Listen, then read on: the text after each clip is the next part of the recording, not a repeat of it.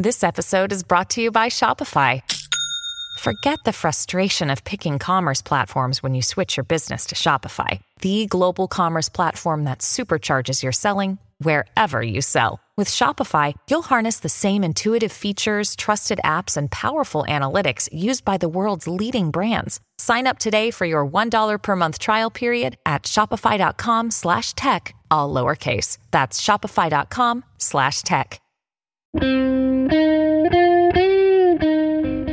It's Thursday, July 6th, 2023. From Peachfish Productions, it's The Gist. I'm Mike Pesca.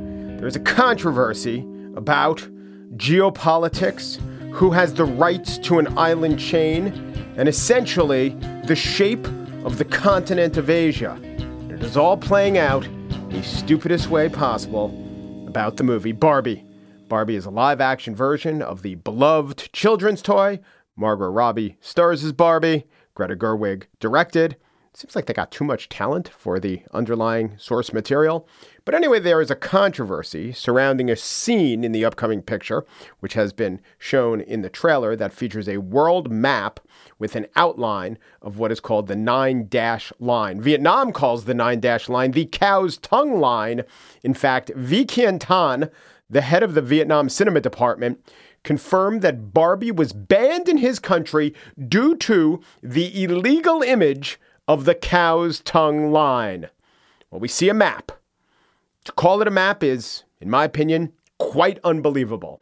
I cannot believe that this is going on over this so-called map. I'm not even really able to portray in words what the world map looks like in the movie Barbie. Here's a sound that maybe gets at it.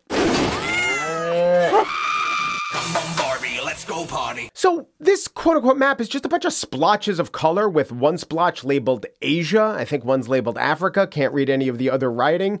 These splotches do not correlate to the continent's positions in the world or their shape. It is as if Monkey threw Play-Doh at a wall. To get anything other than that this is a fictional piece of plastic's opinion of geopolitics is absurd, but Vietnam apparently took offense. And then Ted Cruz weighed in, blasting Barbie's filmmaker Warner Brothers because Vietnam is banning the film, which Warner Brothers doesn't like. Cruz criticized Warner Brothers after the announcement that the film was being banned because apparently the map, though it's not a map, it's colorful splotches, shows a depiction of the world that China would like, if China can discern these splotches better than the rest of us. Cruz tweeted, "I guess Barbie is made in China." All right. And then, according to National Review, Representative Mark Green, Republican of Tennessee, who has written the Screen Act, stopping communist regimes from engaging in edits. And this act aims to protect Hollywood studios from Chinese pressure. He, Mark Green, denounced the Chinese Communist Party. He denounced China. What did China do? I'm talking about in this specific case, not with the Uyghurs. It is Vietnam censoring the film. Green explained to the National Review, quote, "The CCP's, Chinese Communist Party, censorship reaches across the entirety of our film industry. That is why my Screen Act is so essential to ensure taxpayers never subsidize this censorship." Now, if you're trying to keep Screen Act straight, this is not Senator Mike Lee's Screen Act, that is the shielding children's retinas from egregious exposure on the net. No, this is the stopping communist regimes from engaging in edits now.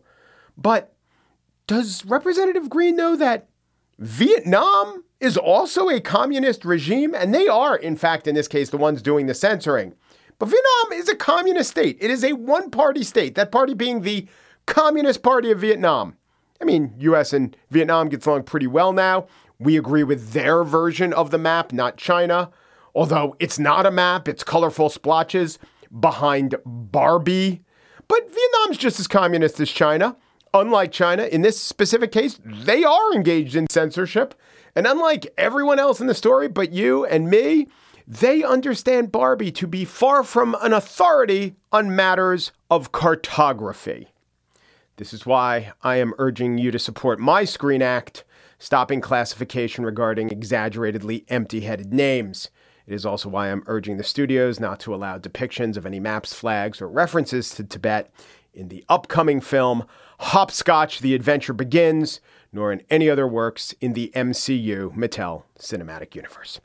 On the show today, it's an entire show interview, a whole show dedicated to two extremely interesting men. Daron Acemoglu is a professor of economics at MIT, the author of Why Nations Fail and the book we talked about a couple of years ago, The Narrow Corridor. He has co-authored with fellow MIT economics professor and former chief economist to the IMF, Simon Johnson, a new book. It's called Power and Progress, Our 1,000-Year Struggle Over Technology and Prosperity. Two economists, one podcast host, and one entire society waiting for the dividends of innovation. It's all up next and for the rest of the show. I'm a Barbie girl in the Barbie world. Life in plastic, it's fantastic. You can brush my hair, undress me everywhere. Imagination, life is your creation. Come on, Barbie. We've all seen the headlines in the news of how someone lost their life in an act of cold-blooded murder. And while it's sad and grabs your attention, most people go on with their day without giving it another thought. But have you ever stopped to think about the life of the person at the center of the news story? They were more than just a headline or a statistic. They were someone's loved one or friend. I'm Mike Morford, and my podcast, The Murder in My Family, dives into some of those stories to help listeners get to know the person who was lost and how their death affected those closest to them. Listen to The Murder in My Family everywhere you listen to podcasts. There are well over 100 episodes to binge on now. Hi, this is Rachel Yucatel, and I'm here to invite you to listen to my podcast, Misunderstood with Rachel Yucatel. This podcast delves into the lives of those who have been reduced to a single headline. Each episode will take a closer look at the stories of those who are on a mission to change their narrative. Join me as we uncover the truth behind the misconceptions, shed light on the stories of those who have perhaps been wrongfully portrayed, explore the complexities of the human experience, and celebrate the power of second chances. Who doesn't love a good comeback story?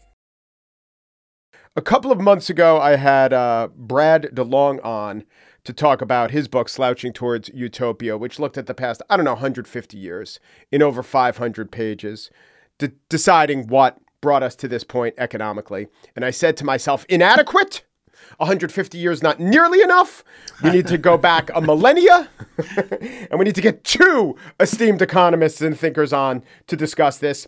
Which brings me to my guests, Simon Johnson and Daron Acemoglu, who have written Power and Progress, Our 1,000-Year Struggle Over Technology and Prosperity. Simon and Daron, welcome. In your case, Simon, welcome to The Gist. And in your case, Daron, welcome back to The Gist. Wonderful, Mike. Thank you for having us. Yep, thank you. Okay, so we have established what each of you sound like, British accent and a Turkish/Armenian accent, so now the listeners can tell you apart. One word in the title that stands out, and you want power to stand out, you want progress to stand out. They're bolded, they're in gold. But over, our 1,000-year struggle over technology and prosperity, that's an intentional choice. What is the over doing in the story you're trying to tell? Well, over is sort of critical there because the struggle is about technology. And that is the main idea that Simon and I are trying to convey, which is the view that technology is preordained or it is advancing according to some already determinate path is an illusion. And a lot of it is how we develop technology, how we use it. And this has sweeping consequences about the organization of society and who wins and who loses out of technological advances. And the word you use over and over again is the bandwagon, the idea that there is a bandwagon associated with technology. What do you mean by that? Well, that's our way of characterizing how many economists and innovators and policymakers think about the problem, is that technology creates a powerful engine that will pull pretty much everybody towards prosperity. So that's the bandwagon, and it will happen. If it's going to happen, it has to happen through the labor market, which is where most of us earn our living. So the productivity bandwagon is about technological progress bringing higher wages to people. Right. So this idea is let us cultivate an atmosphere where technology can happen sort of like lightning strikes. Maybe we'll have a dry kindling so that when it strikes, we create a fire, but it will happen. And then it is our job to get out of the way, to let technology work its magic, because the history of humanity is that this is what technology does, thus lifting us along the way. And what you guys find is that is much more the exception than the rule. I question that, and I will question that in this interview. But my mind went to, as I think most of my listeners will, the Industrial Revolution. Wasn't this the most it's called a revolution? Isn't it a revolution? Wasn't it entirely transformative? Isn't everything we're doing now a consequence of the sort of bandwagon of technology happening? What would you say to that? Yes, the Industrial Revolution was transformative. But when we specify the bandwagon effect, Mike, what we say is, and what we hear from techno-optimists of all kinds is technology occurs, productivity increases, health and opportunity may also expand, and everyone gains eventually. Well, the trick here is the word eventually, right? So the Industrial Revolution started, I would suggest, sometime in the 1720s. There's a silk mill, a big mill built outside Derby. I'm from Sheffield, pretty close to Derby. So 1720s, you're starting Industrial Revolution. We know for a fact that in the 1840s, small children as young as 6 were pushing carts full of coal deep underground with their heads in the 1840s. And that led to subsequent reforms and changes. Second half of the 19th century went better, okay? And that's part of the answer to your question. But 120 years, Mike, between the start of the Industrial Revolution and the benefits really spreading more broadly, that's a long time. And if we say to you, hey, Mike, great news, generative AI is going to change everything, and everybody you know and care about will gain or benefit in 120 years, I think a reasonable response would be, can we speed this up a bit, Simon? Why do we have to wait 120 years? Have we not learned something, anything useful from the past 1,000 years that could accelerate the sharing of the benefits, including given where we're starting at today's income level and today's understanding of the social issues around technology?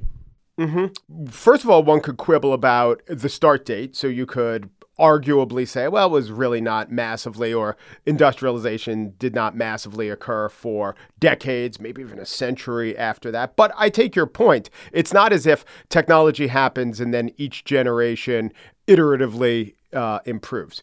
Couple questions about this. In the 1700s, maybe you had to wait until the 1800s for technology to help. But now, in the age that we live in, hasn't everything gotten faster? Doesn't the technology implemented 5 years ago, isn't it affecting us now? Seems to be. I'm not pushing anything with my head. Well, good. I'm happy to hear that, Mike. Except the ideas of your book around inside of it. Yeah. Figuratively pushing them. Yeah. Well, things have gotten faster, but that means damages could be faster as well. The problem is not just it takes long time for benefits to spread. You really need to make a lot of adjustments, institutional and technological, for the benefits to be realized. So, in some sense, our beef with techno-optimism isn't that things are going to be slow or there are transition costs, that there is a presumption that progress is automatic. And progress wasn't automatic. In the Industrial Revolution, we were fortunate. We, living today in the 21st century, are really fortunate that there were certain major institutional adjustments. Really, revolutions as radical as the Industrial Revolution took place sometime starting around the middle of the 19th century that really ensured this. So we don't think that just letting things take place the way that they had done in the 18th century would have brought us broad shared prosperity had it not been for democratization, workers organizing and forming unions and were thrown into jail for doing that, the government stepping in and investing massively in public infrastructure, improving sanitary conditions, healthcare, massive investments in schooling, and the direction of technological change, going away from the most draconian aspects of surveillance, discipline, and automation towards a more human complementary direction. And all of these were choices. And the question is, are we so enlightened today that we don't need the institutions, we don't need the redirection, we can just leave everything in the hands of Mark Zuckerberg and Sam Altman and they'll do the right things for us? No, I don't think so. I would add, Mike, also, if we'd written this book in 1980, what we would have said or should have said would be, problem solved. For a long time, we've struggled to ensure that increased productivity gets translated into shared benefits for pretty much everyone. And you know what? End of the 19th century, early 20th century, we sorted this out. And that's what really we delivered in the United States after World War II, and other countries did likewise. But that would have been 1980, Mike. Today, I think we're much less confident because it feels like we've gone backwards in terms of that translation or the way the bandwagon effect plays out or doesn't play out. So we've lost a lot of the countervailing powers. The government doesn't intervene in ways that are effective enough anyway. Worker power is much weaker than it was across the industrialized world than in 1980. So we are in the hands of the techno-optimists. They push very hard on innovation. They tell us everything is going to be better. But to us, it feels like we've gone back. We've receded to some point prior to the modern shared prosperity era. And the question is, couldn't we do better? Aren't there ways to particularly develop technology and shape the direction of technological change, to Doron's point, so that it's pulled towards, from the get-go, not as redistribution, not after the fact, but from the get-go, we're creating more new tasks and more innovations that really directly help people be productive and get paid more. Yeah, and things could be better. Things could always be better. But 1980, this point that you led us to as where it looked like we had reached the pinnacle and we've declined since then. Of course, I don't have to tell you, couple billion people have been pulled out of extreme poverty since 1980. In fact, whatever happened with the Industrial Revolution to improve the lives of the industrialized/Western world, that has happened maybe even more impressively and faster in places like India, China, and throughout Asia. So, I mean, there's a number of implications of that. Maybe it's just, I guess the simplest one is things haven't really gotten worse in 1980. They've just been a little disappointing for we in the Western world. Well, there is an element of that, meaning that there has been a transfer of technology and opening of trade that have benefited some developing nations. The question is whether that could have been done without the United States and other industrialized nations moving away from their model of shared prosperity. And I think the issue there is exactly the same as when it comes to technology, which is that the view that says, okay, fine, we have to put up with these costs in order to get the benefits. And the benefits could be better iPhones for you or, some amount of industrialization in India and China. You have to put up with the costs. And that's the view of, technological change or globalization, like a river. And the only thing to do is you either swim in the river or you put a dam and you completely stop the river. But the argument that we're making throughout the book is that you can redirect the river. You can avoid some of the costs and get some of the benefits. We don't have to put up with the costs of technological change in terms of losing our autonomy, losing our privacy, losing our jobs, and huge, massive inequality everywhere in order to get some of the benefits. And the same thing about globalization. We don't have to put up with all of the end of shared prosperity in the United States so that there is some amount of trade and technologies go to China and India. So I think there are better ways of organizing things. And no, I don't think we needed to have uncontrolled trade from China taking place at a breakneck speed, completely destroying U.S. manufacturing for China to benefit from Western technologies and loosening some of the grip of the Chinese Communist Party. In fact, probably that has made things much worse in China, that it has completely cemented the rule of the Chinese Communist Party in the way that it was already ruling with an iron fist. So I think we have to look at, are there ways of lifting the entire world out of poverty, including U.S. workers? So I think there's a sleight of hand in this several billion people statement, Mike, that we should confront directly, which is until 1978, China had one of the most disastrous economic and political regimes ever in terms of authoritarian, really crazy ideas, and a basic oppression of people. And they backed away from that because it was a complete disaster, and they recognized, and Mao had left the scene and his closest followers. And as a result, things got a bit better. But think about the way they organized that society, and think about the technology of control that they used, and think about the way the Chinese authorities today, we talk about this in the book, are pushing the direction of technology towards more surveillance, more control, more suppression of dissent.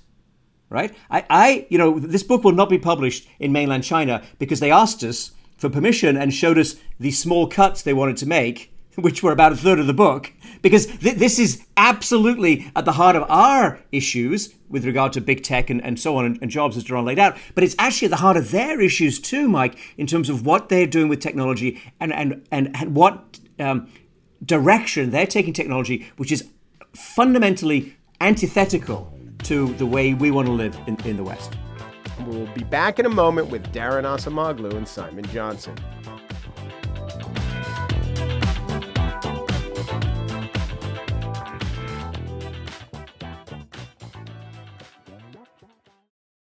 There are over 90,000 people missing at any time, and over 500,000 are reported missing every year. And that's just in the United States. I'm Mike Morford. And I'm Jess Betancourt. And in our podcast, Missing Persons, we discuss cases of people who have gone missing under mysterious circumstances. And we're joined in each episode by guests who are either related to the missing person, investigating their disappearance, or advocating for answers in the case. Missing Persons is available everywhere you listen to podcasts, and there are dozens of episodes to binge on right now. Subscribe today so you don't miss an episode. We're back with Darren Asamoglu and Simon Johnson, co-authors of Power and Progress, Our 1,000-Year Struggle Over Technology and Prosperity. And I began my next line of inquiry with this query. So if the idea is, with automation, there's some dislocation, but it usually results in more productivity. You write about this concept of so-so automation, or the kind of automation that accrues to the benefits of the people doing the automating, but not people in general. Could you talk about that a little bit? Yeah, I think those two are related, but still useful to distinguish. The first one is, take industrial robots. They have been completely transformative for some sectors in manufacturing: autos, electronics, chemicals, metals. Quite significant productivity gains. But that doesn't mean that workers will necessarily gain. What robots do is that they are pretty good at having some amount of lower costs in a variety of blue-collar occupations, such as painting, welding, and so on. And if all that you do as an employer is install the robots and lay off the workers, you gain, your shareholders gain, but the workers don't. What Simon and I argue is that in the past, when we were automating, we also created new tasks and new jobs for workers. That was key for shared prosperity. Sometimes that happened within the same organization, such as the Ford Motor Company. Sometimes it happened in other sectors, for example, during the mechanization of agriculture, where new tasks came from clerical jobs and in factories such as Ford. But it's really critical for shared prosperity that all you do is not automation, because if that's the path, shareholders gain, managers gain, but workers don't necessarily. But then things could be even worse, and that's what social automation is.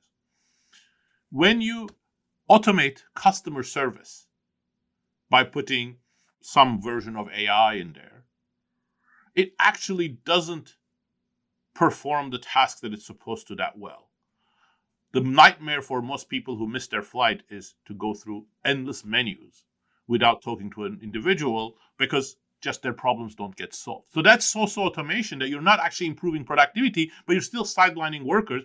You're still getting rid of the human element and creating these unequal effects on, managers. Perhaps they don't do amazingly well because this is social automation. Shareholders, perhaps they don't become very rich, but the workers are the ones who bear the brunt. Right. So how is that different from saying the industrial or technological revolution is not going to be that revolutionary when the technology is not that great? Sometimes the technology isn't great. Sometimes, companies have an interest in hyping their products, of course. And then we've all experienced, that's a great example. I'm on the phone forever. If I just could speak with a human being, they'd be able to sort this out. Oh, hype is so important. Hype is key. The problem is hype. I mean, that's exactly what OpenAI has excelled in. And what hype does is that it makes you do these steps for automation much faster than you should do.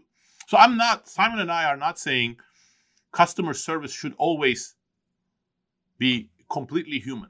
First of all, there are ways, even using our current technology, to help humans with AI or with other digital technologies. So if I'm a customer service rep and I get much better information about your problem and your background and other similar problems, I can help you better.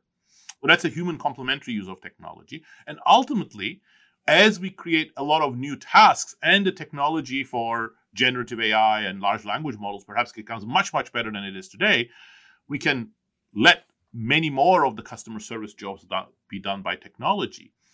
So it's the speed at which we're doing, and it's how we're using the technology, because Simon and I provide several examples of where we could use the digital technology that we have today in a much more human complementary way and increase productivity. We're just misusing them, partly because managers are so interested or so obsessed with cost cutting, and partly because the sector itself, the AI sector itself, is so focused on machine intelligence and having the machines as fast as possible reach human parity and sideline the workers. And both of those are not the right path for us.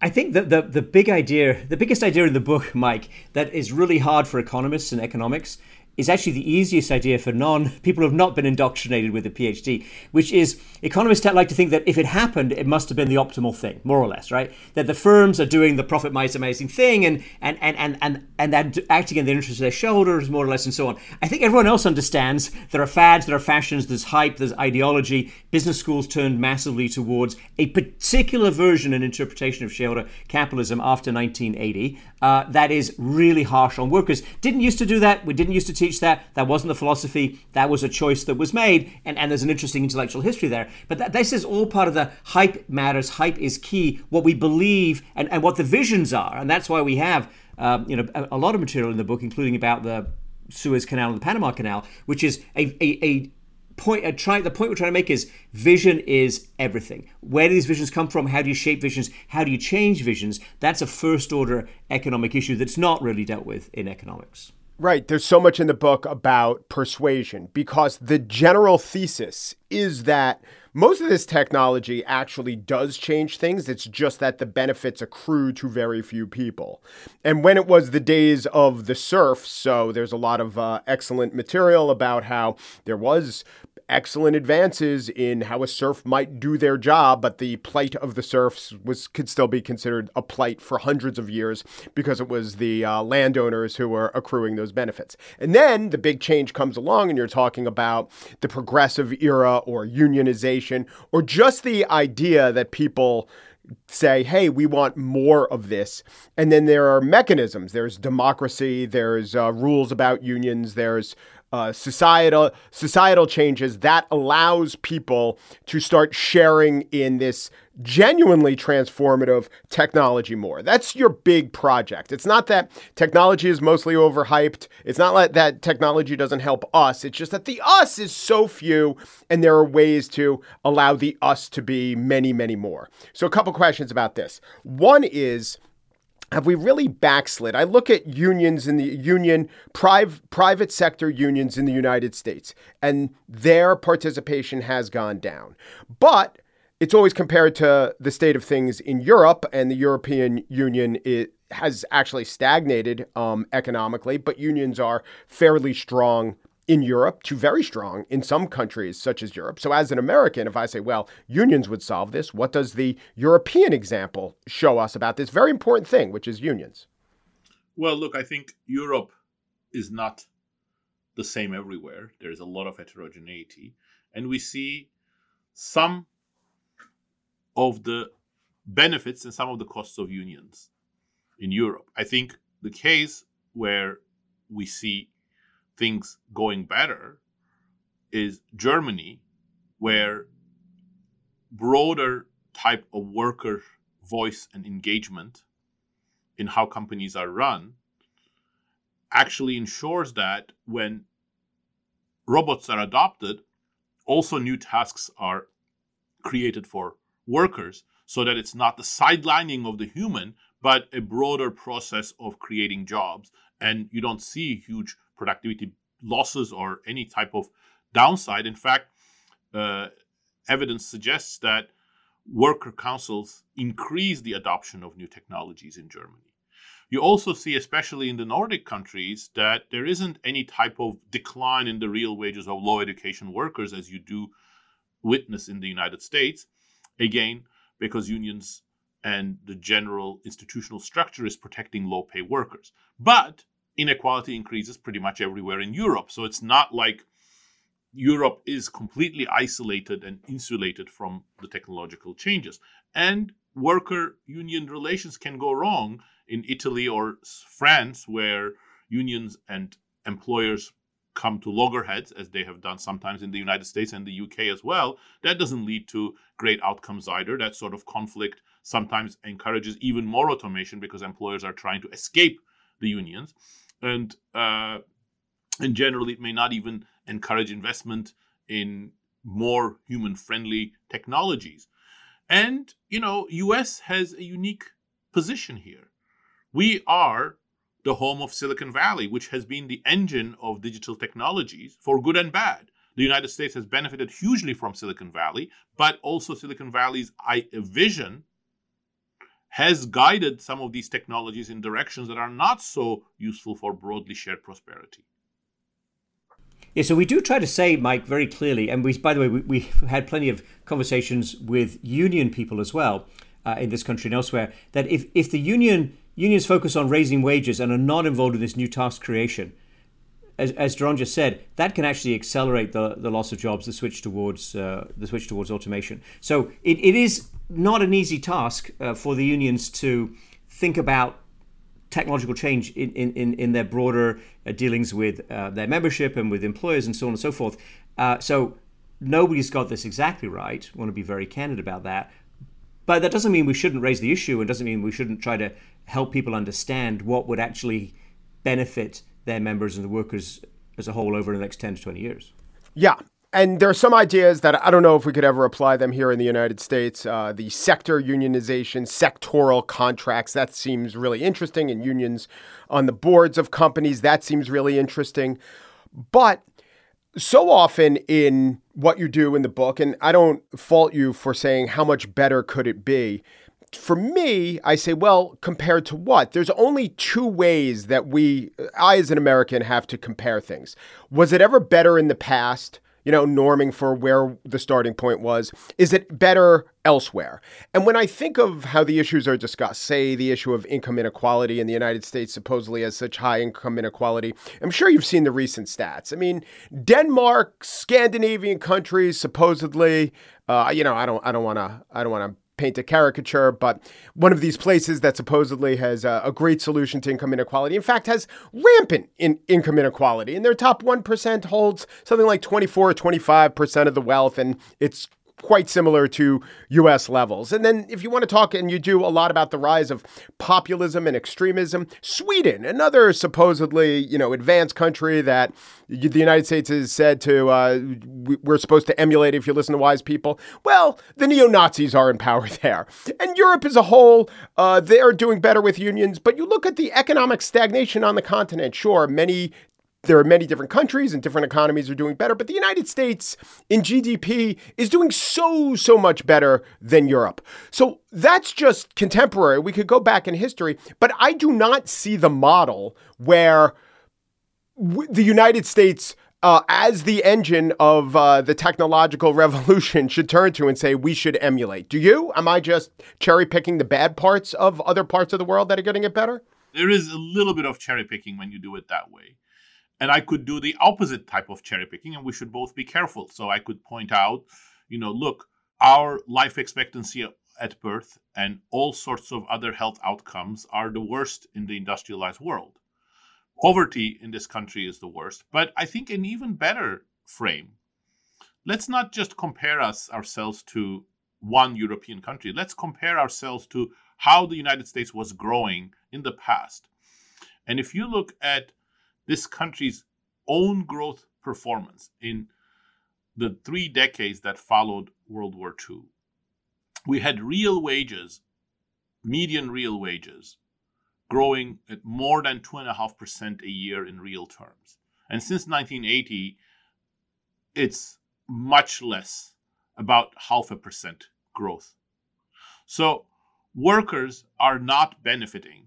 And when workers don't benefit, yes, there is a little bit faster GDP growth. That's why labor share is declining. But a lot of that is going to the multi-billionaires. So it's not becoming more broadly shared. And I think that's the image that we should try to measure ourselves with. Can we not go back to the type of better growth, both faster and more broadly shared? It's not just compare ourselves to Sweden. It's comparing ourselves to what we were able to achieve for quite a while. So I want to take issue, Mike, also with your framing of, is there something better either out there or something better in the past? Don't take this the wrong way, but you're reminding me of some prominent figures in Britain in the 1850s who were well aware that British cities were absolutely horrible places to live and the mortality from infectious disease was rampant. But they're like, it's always been like this and who's doing this better? And along come people like Edwin Chadwick who say, here's an idea. Let's use existing technology to bring running water into people's houses and use that to flush the waste out. And that was a revolutionary idea. It had never been done anywhere in the world, ever.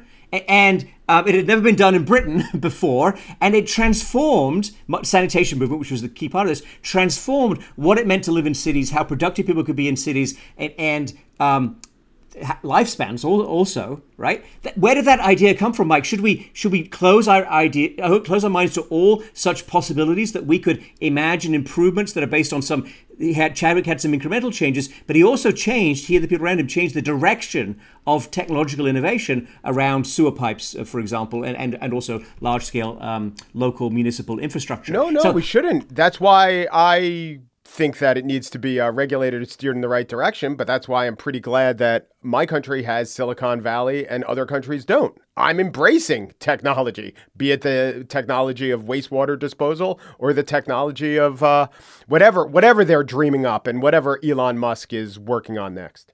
The Britain in the mid-19th century, the elite, completely, including the aristocracy, by the way, completely bought into techno-optimism, let them build it. Manchester was, 1,000, 1,500 steam engines burning coal, pumping out polluted air, okay? This was literally unfettered technology created, private sector driven process. The question, Mike, is, if that's what you got, and that is what we got in the United States, is there any way to think about sharing the benefits, dealing with spillover effects, improving outcomes for more people within that model without, destroying the golden goose? I understand that metaphor. We are not trying to stop technology. We are not trying to over-regulate. In fact, if anything, we're saying be extremely careful in terms of determining, we're not in favor of robot tax, for example. We're also not saying let's switch to universal basic income and let everybody, just take some sort of handout. We're saying there are better ways to design work and to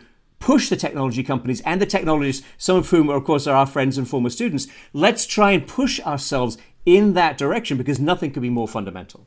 The name of the book is Power and Progress, Our 1,000-Year Struggle Over Technology and Prosperity. The authors are Simon Johnson and Duran Asamoglu. Thank you, gentlemen, so much.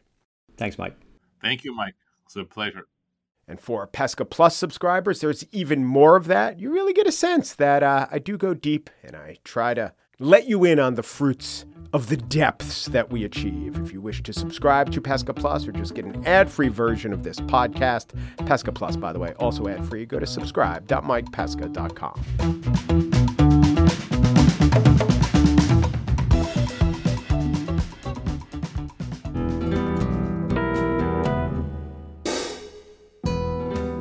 And that's it for today's show. Corey War is the assistant producer of The Gist, and Joel Patterson is the senior producer. Michelle Pesca is the COO of Peachfish Productions.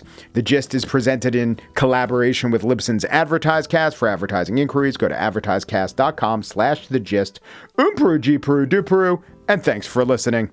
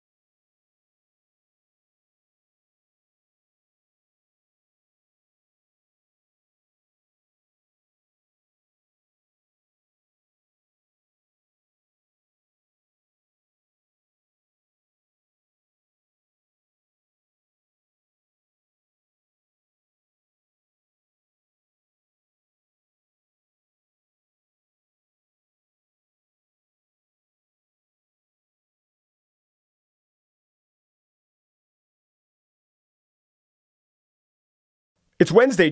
It's Thursday, July 6th, 2023 from Peachfish Productions. It's The Gist. I'm Mike Pesca.